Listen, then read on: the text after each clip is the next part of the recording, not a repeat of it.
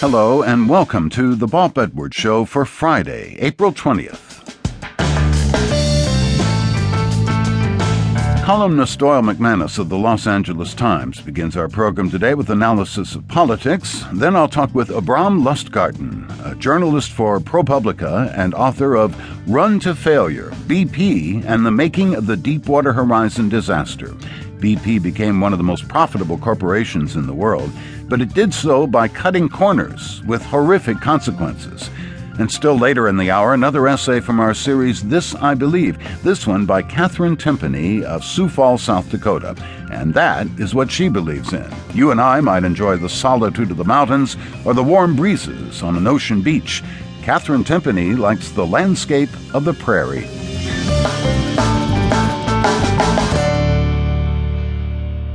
When Democratic strategist Hillary Rosen asserted that Ann Romney has never worked a day in her life, an old debate was rekindled. What should a woman's role be? And more importantly here, what should the role of the First Lady be?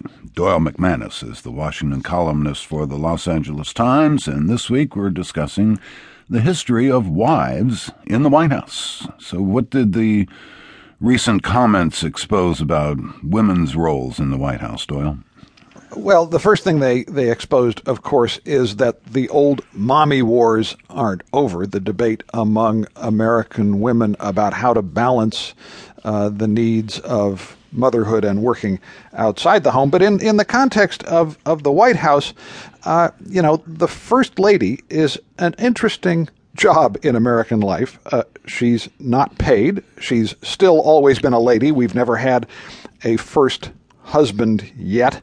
And the First Lady is both a role model and a kind of a Rorschach test for people's attitudes about women to play out. And what was unusual about this case, about the case of Ann Romney being implicitly criticized or explicitly criticized by a Democratic pundit on CNN, was she was being criticized, Mrs. Romney was, not for being untraditional, but for being too traditional. So who were the first ladies who have had independent careers? Well, depends on what you mean by an independent career.